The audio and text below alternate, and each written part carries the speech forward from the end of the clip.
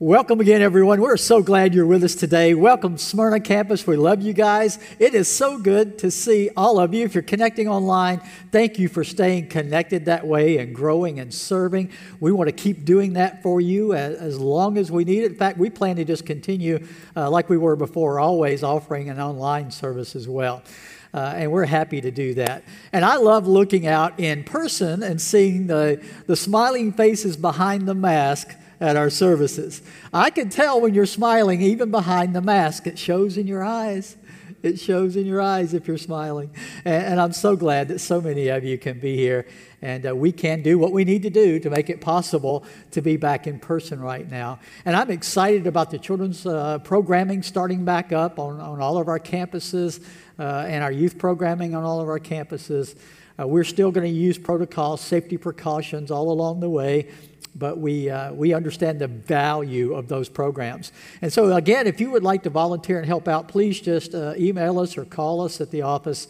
Let us know that you'd like to find a way to help out and be a part of that. We'll be glad to get you connected.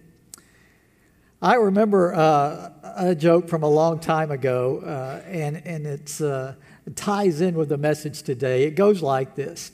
When I die, I want to go peacefully in my sleep like my grandfather did, not screaming in fear like the passengers in his taxi. Whether it's in life or death, we like peace, don't we? We would like to have peace. And we're in a series called Navigating the New Normal. And what we see in our culture, in our country, and even around the world are some people who are able to navigate the new normal and still have peace, but there's a whole lot of people struggling with this, having peace in the middle of this new normal. And even Christ followers will struggle many times with having peace. And so today, we're focusing in this series. We're in the book of Philippians, and Paul's writing to the church at Philippi. He's experiencing a new normal. He's under house arrest. He's been through being arrested, being beaten, being shipwrecked. He's gone through all kinds of stuff. Now he's under house arrest. He ends up being under house arrest for 2 years, and yet the theme of this letter is joy and rejoicing. And in the section we're looking at today, he emphasizes the ability to have peace even in the new normal. I hear people all the time, they're almost panicking. Oh, these are the last days. Well, yes, they are. I want to remind you again, these are the last days. They have been the whole time since the time Jesus went back to the Father. We've been in the last days. So how do we have peace in these last days times with whatever's going on? I just want to clue you in. Every generation of Christians since the time of the first church have thought they were in the last days and thought Jesus was coming back then. Every single generation, without exception. They interpreted the times that they were living in as the last days. That's a good thing. Eventually, one of us is going to be right. So how do we need to be living in the last days with this new normal that we're dealing with? Well, Paul's talking about that in this whole letter.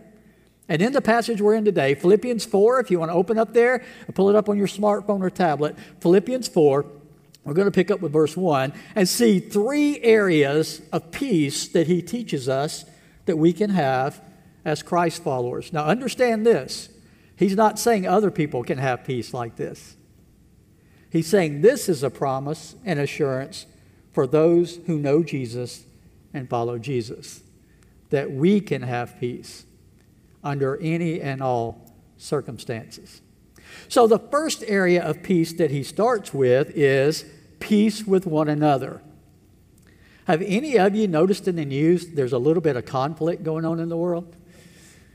Guess what? There has always been conflict going on in the world.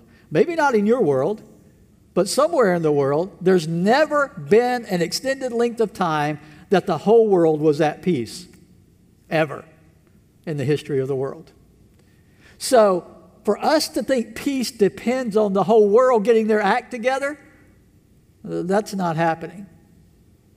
So how can we have peace in the middle of, with one another, in the middle of the world not being at peace the way we would like for the world to be at peace. One poet has said this, I like this: to live above with those we love, oh, that will be glory. But to live below with those we know, well, that's a different story. Amen? Yeah, that's a different story. We have to deal with people, and people are imperfect and flawed. Even your pastor. Yeah, we're all flawed, deeply flawed people. And so to have peace with each other has got to be something more than just depending on the circumstances around us or other people always doing what we want them to do all the time. You're never going to get that. So how can we have peace with one another without that? Well, listen to Paul's words beginning in verse 1. Therefore, my brothers and sisters, you whom I love and long for, my joy and crown. I want to stop there for just a minute. How does Paul describe his brothers and sisters in the church at Philippi? Listen to his words again. Brothers and sisters that he loves, that he longs for, that are his joy and crown. Now let me ask you this question. Do you think everybody in the church at Philippi was always doing the right thing? Do you think they all had their act together, were mature followers of Jesus? No. In fact, he has to address some of the things they weren't doing right, weren't doing well in this letter. So that kind of affection for others doesn't depend on them always doing the right thing, always having their act together, always making the choices you think they ought to make. It's not dependent on that. This peace and this love is a choice that you make even when other people aren't acting the way you want them to act. There's a power to be able to do that from God through His Spirit that we don't have naturally, normally in the flesh. That's why the world can't have this peace we're talking about, but Christ followers can. We have the ability with God's help to love people like that even when we're not necessarily in agreement with everything in their lives. That's powerful. And that's the only way to really be able to have peace, because you can never control everybody else. Make them do what you want them to do, the way you want them to do it. You can't ever do that. So if you're going to have peace, it's got to begin with looking at other people through the eyes of God and loving them like God loves them. Okay? So if we're going to have peace with one another, listen to his description. And then he says, stand firm in the Lord in this way, and he calls them again, dear friends. So in his love for them, his encouragement to them is, I want you to stand firm in the Lord. If you love people, isn't that what you want for their lives? You want them to have their relationship right with God, to be right with God in Christ. I mean, if you really care about people, that's what you want for them more than anything else. Even if they don't agree with you politically, even if they don't agree with you and other choices that you're making and they're making in their lives, you love them enough to want them to be right with God, to have that relationship intact with God. That's more important than any of that other stuff. So that should be the focus of how we interact and deal with people, is wanting them to have that. Then he says, he mentioned some people by name to address some problems there. Remember, they're not perfect in Philippi, but he loves them anyway. But he addresses one of the problems that's going on there. He says, I plead with Euodia and I plead with Syntyche to be of the same mind in the Lord. Now, if you don't think that's the way those names are pronounced, I'm okay with that. I don't know, all right? I just made that up. I don't really know how to pronounce those names. That's close enough, though, okay? So these two ladies evidently are having some kind of conflict with each other. And they're part of the church family. They're part of that group that Paul says, I love you, you're dear to me, I want only the best for you, but here's what I want you to do. I'm pleading with you to do this. Be of the same mind in the Lord. Now, what it means is we don't have the details, and Paul understands. See, Paul's mature enough to know that not everybody needs to know the details when there's conflict. He's not going to announce all the details to the whole church family of what's going on there. It's not necessary. Sometimes church members want to know all the details, all the scuttlebutt on any problems, anything that's going on. Mature leaders don't do that. Mature followers don't ask for that. We just understand if there's a conflict, we all need to pray that these people can work it out, that they can get things back to where they need to be without having to know all the details of it. That's what leads to peace, when you're not stirring the pot by spreading rumors or gossip or details about something that's going on. That's part of keeping the peace. So Paul does it spread all the rumors or the details or the gossip. He just says, we need to take care of this. You ladies, I'm pleading with you, get this where it needs to be in your relationship with each other. And then he says, yes, and I ask you, my true companion, help these women. Okay, so he says, without identifying the person by name, he says, I've got a companion in Philippi that I know is good at helping with these kinds of things. And I'm asking you to step in and help these two ladies with this conflict that they're having. What a great approach. He's not saying everybody needs to jump in on this. He's saying, I've got somebody that I know, a companion of mine there, that I love and that's a true companion. That person can step in there and help out with this thing that's going on. And so he's calling on that individual to step in to this situation. But he gives more reason for why it's important that he reaches out through his companion to try to help these ladies. Listen to his description of these ladies. He says, my true companion, help these women since they have contended at my side in the cause of the gospel, along with Clement and the rest of my co-workers whose names are in the book of life. He said, oh, these ladies have been involved in the work of the kingdom along with me and my side. See, that's part of what makes these relationships so important and precious, isn't it? When you serve together in the cause of Christ, there's something about that deepens your relationship with each other. Now, if you've always stayed on the sidelines looking in, you can't ever develop those deep relationships that come with serving together in the body of Christ. But if you serve together with others, there are deeper bonds that are formed in those relationships. So Paul says, I want there to be peace between these ladies because these ladies are so dear to me. And they've contended with me in the cause of the gospel. And he says, and with Clement and with others, all of you that have worked together on this, we all have been through some stuff together. So let's resolve this and let's work together and have peace in the body of Christ. Nothing hurts the church more than division, criticism, and conflict going on in the church. It destroys the witness. It destroys the ability to have the example for the rest of the world that they need to have. You know what the world in conflict needs to see in the church more than anything else? They need to see that there's something about our relationship with Christ that allows us to have peace even in the middle of this. They really need to see that from us. And if they're not seeing it in the church, where are they going to find it? It's nowhere in the world.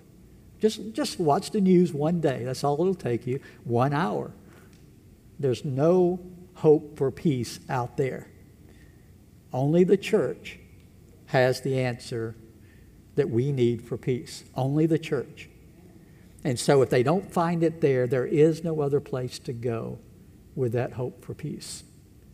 It is incumbent upon us as Christ followers to be instruments of peace in the midst of this turmoil and confusion and conflict and frustration.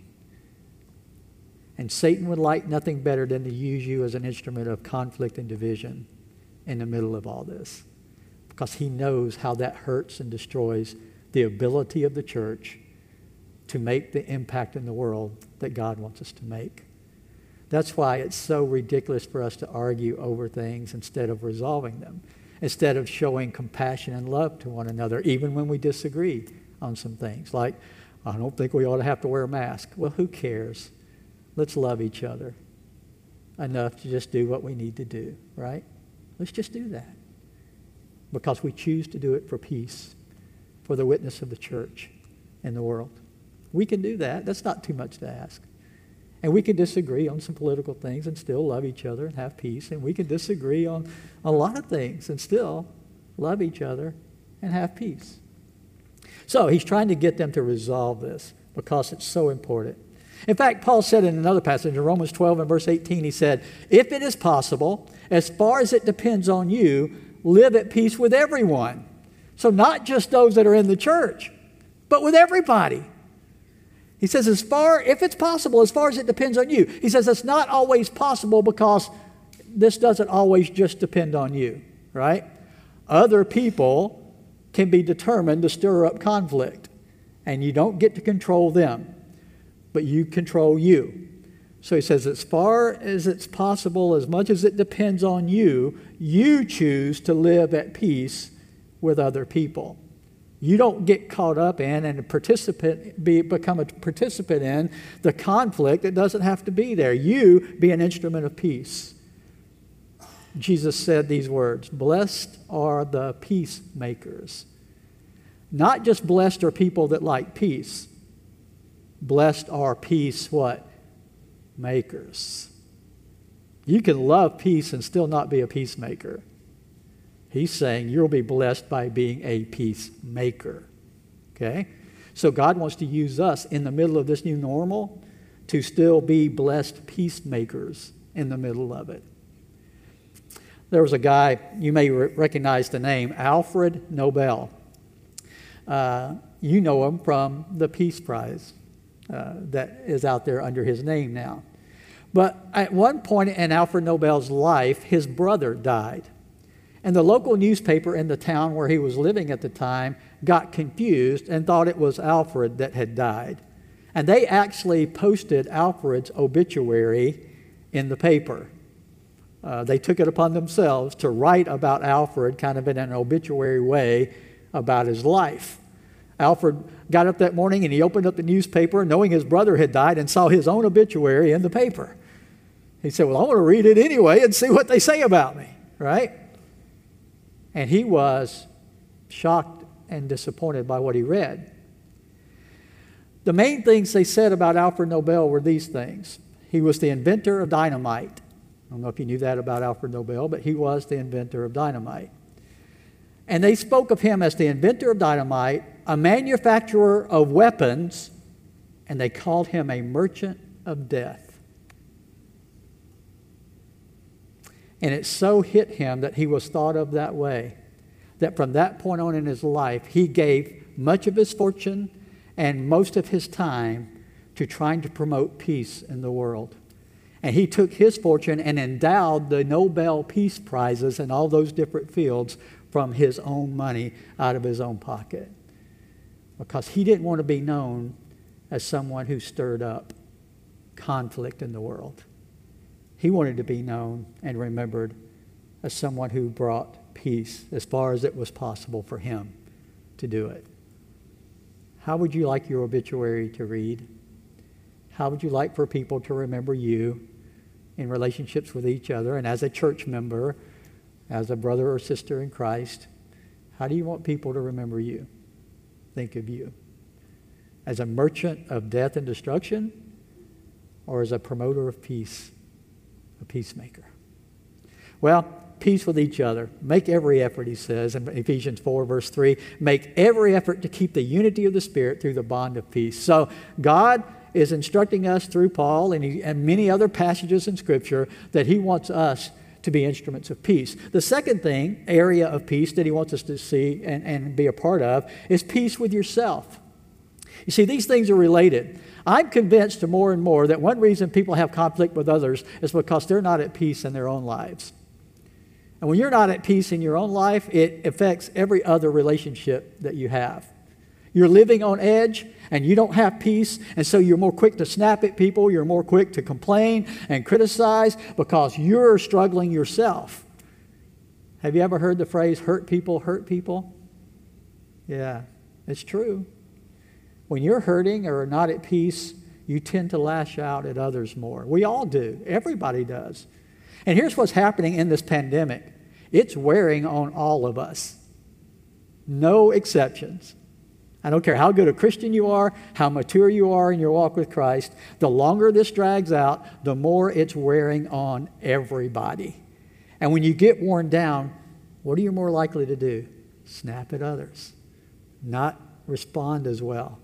Not handle conflict as well, because you're already feeling so uneasy anyway.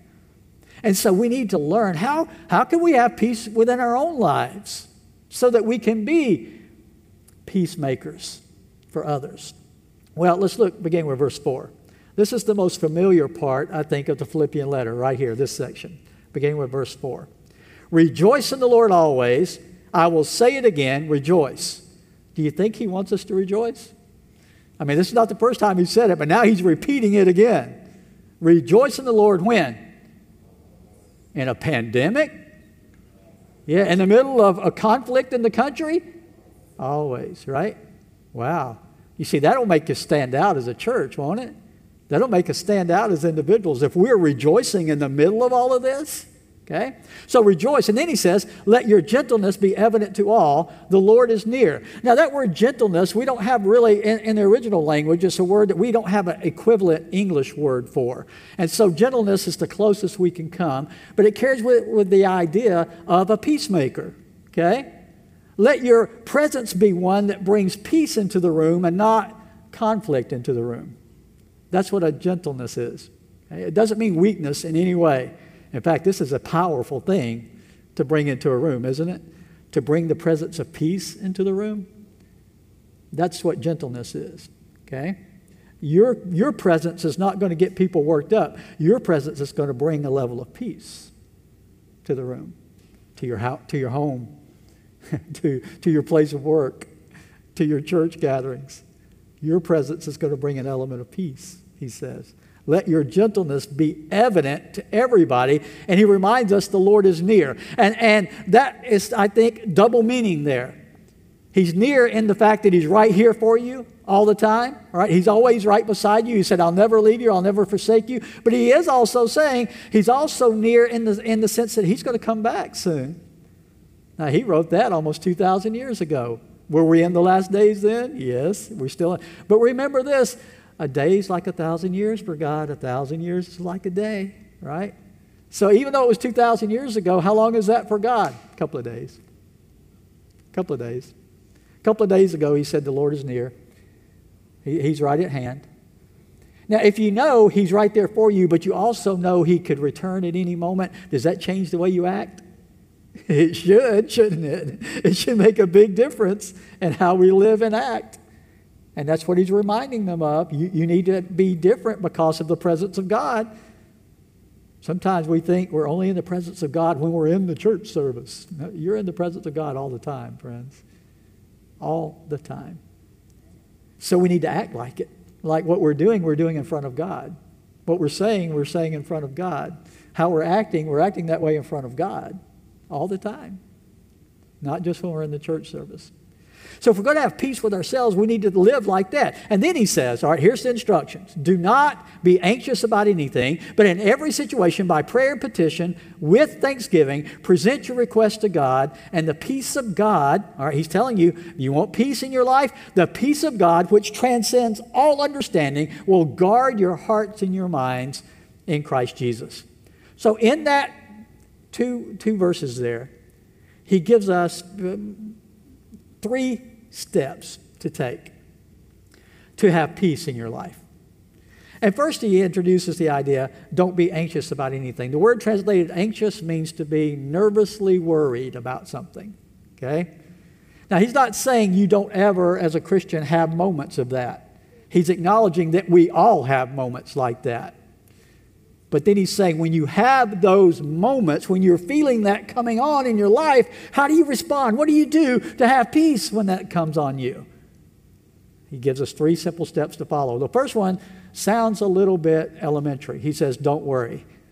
Every time I read that now, since that song came out a few years back, I always think of it. Don't worry, be happy, right? And that sounds so simple. And you think, well, yeah, that's easy to say. It's not easy to do. Paul's not saying it's easy to do. He's saying, but it can be done. You can take what you're worried about, and if you take these steps with your worry, you can end up having the peace of God that transcends all understanding. But it begins with making a decision not to worry.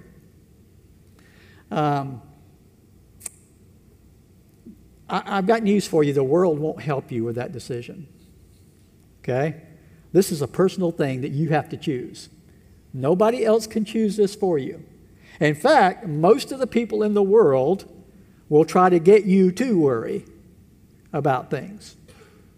It's like the saying you may have heard. If you could keep your head when all around you are losing theirs, you just don't understand the situation very well. That's the way the world looks at things, right? How can you possibly be at peace? That's why this peace is called the peace that transcends all understanding. You see, the world can't understand how you could have peace with all this stuff going on around you. But it begins with the choice to choose the peace of God with all of this stuff going on around you. That's why he can say as a command, don't be anxious about anything. Don't worry about anything. In Matthew 6, Jesus talked about that in verse 31. He said, do not worry, saying, what shall we eat, or what shall we drink, or what shall we wear?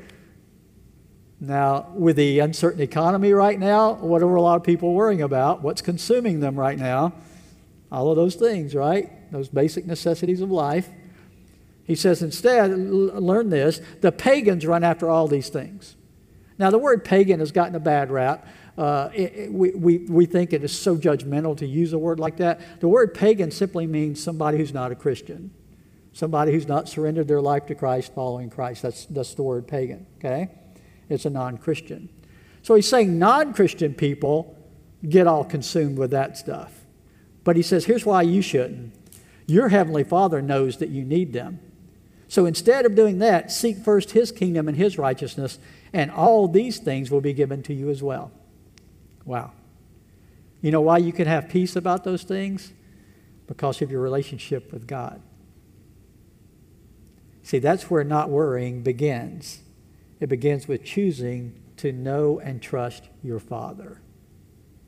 That He's going to take care of you as His child. It doesn't mean He's going to give you everything you want, or even give you things you need every time you want them in the timing you want them. It does, however, mean He's going to take care of His children. You can count on Him. You can trust Him. Sometimes I think He doesn't give it to us when we expect it, just to get us to learn to trust Him more. I'm convinced that's part of what He does. I think He's done that in my life, and I have learned to trust Him more and learned that I don't control Him. I need to let Him control me. That's the way this is supposed to work. I don't get to control Him. I surrender to Him, and He gets to control me. And He provides for me in His timing. I wanted to share this. It comes from Andy Stanley. I love a lot of his teaching and listen to a lot of his podcasts. And he shared, this has been shared as from Andy. I didn't verify for sure that was the source, but he's given credit for recounting this happening. Here's what it says. Sometimes I just want it to stop. Talk of COVID, looting, brutality, I lose my way. I become convinced this new normal is real life. Then I meet an 87-year-old who talks of living through polio, diphtheria, Vietnam protest, and yet is still enchanted with life. He seemed surprised when I said that 2020 must be especially challenging for him. No, he said, slowly looking me straight in the eyes. I learned a long time ago not to see the world through the headlines. I see the world through the people that surround me. I see the world with the realization that we love big. Therefore, I choose to write my own headlines. Husband loves wife today. Family drops everything to come to grandma's bedside. He patted my hand. Old man makes new friend. His words collide with my worries, freeing them from the tether that I had been holding tight. They float away. I'm left with a renewed spirit and a new way to write my own headlines. It's time we start writing our own headlines with our trust in the Father and the Father's care for us. Worry could be defined this way. You might want to write this down if you'd like to take notes. Worry could be defined this way. Assuming responsibility that God never intended me to have. Assuming a responsibility that God never intended me to have. He didn't give us the job of doing all that stuff and fixing all that stuff. He gave us the job to love Him and love others. That's our job. Love God, love others. If we could stay focused where we need to stay focused, we'll be instruments of peace in the middle of all of this conflict.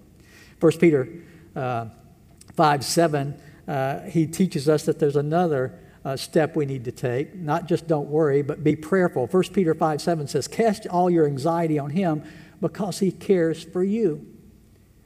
Remember what he said?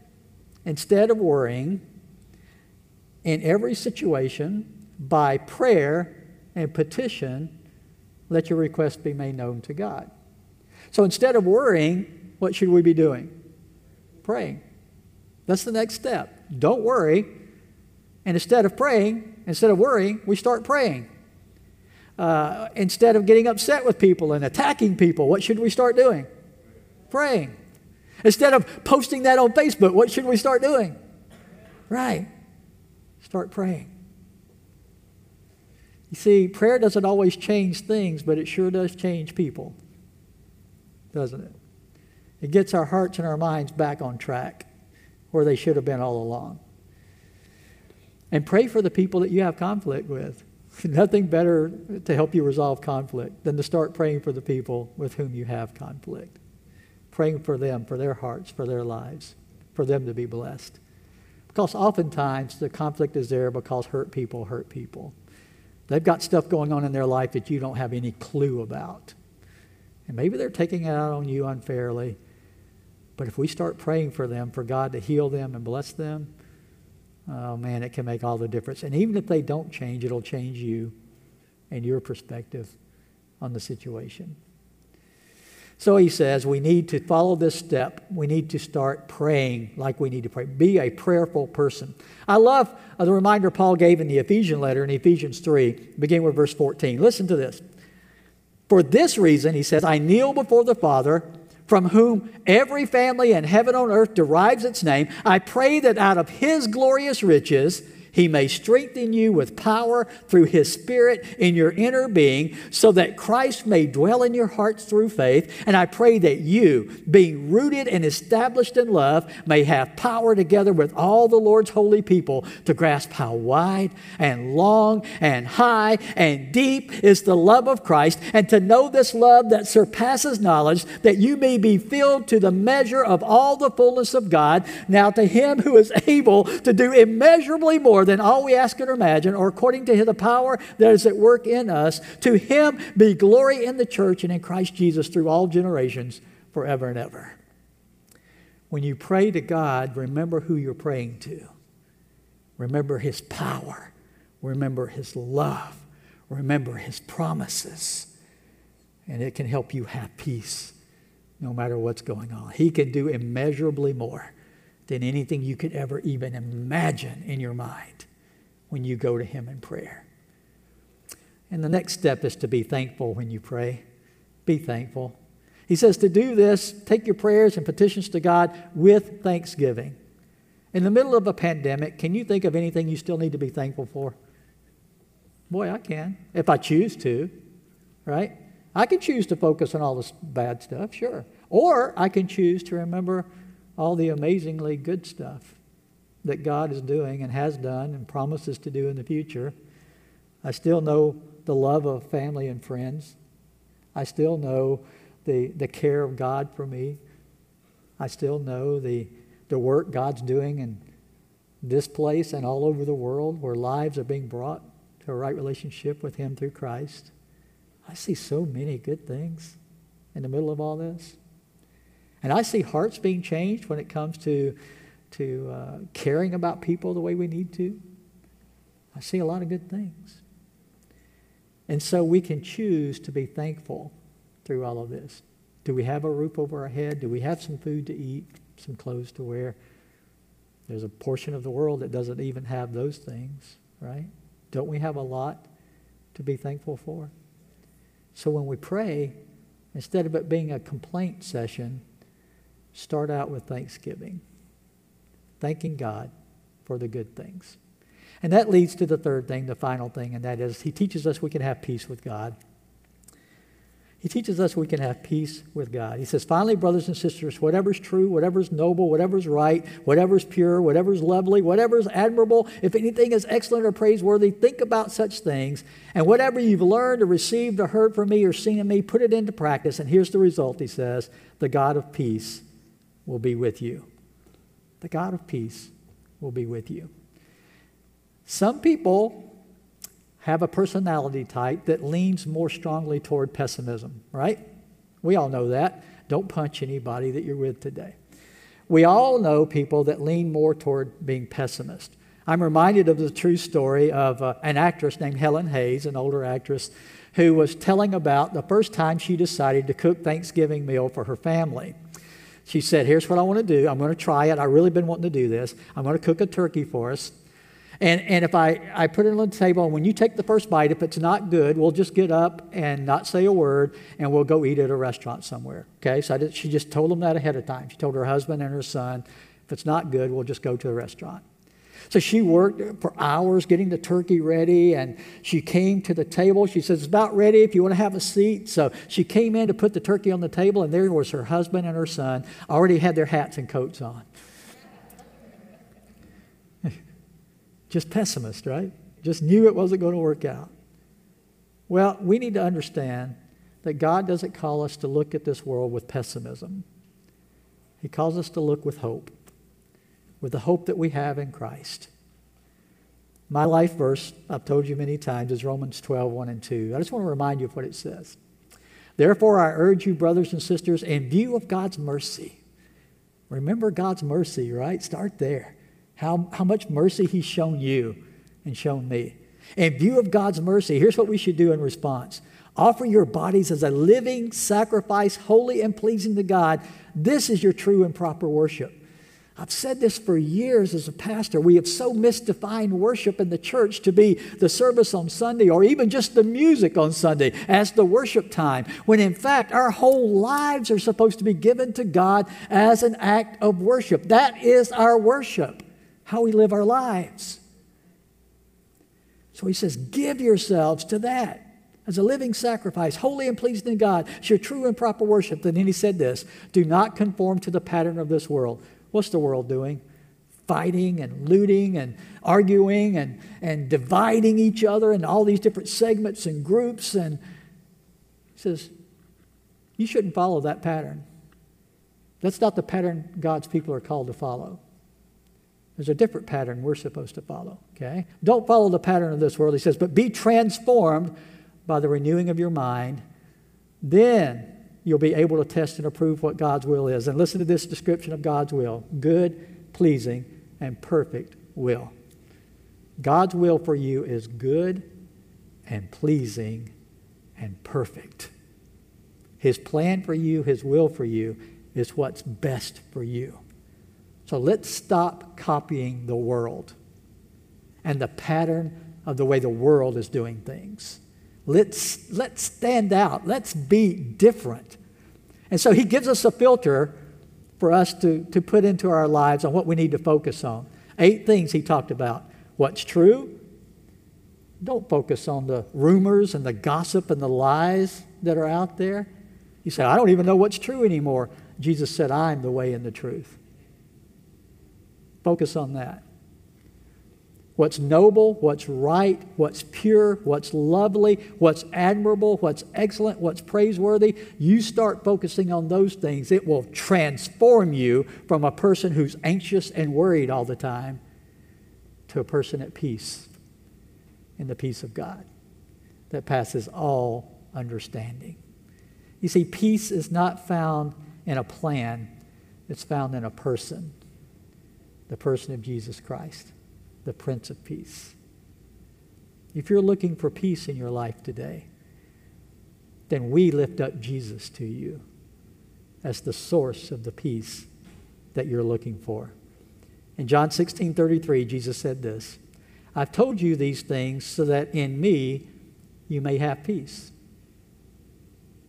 But he added this, in this world you're going to have trouble. What did he just say we could have? Peace. But then right after that he says, in this world, what are you going to have? So you know what he's saying? It's possible to have both.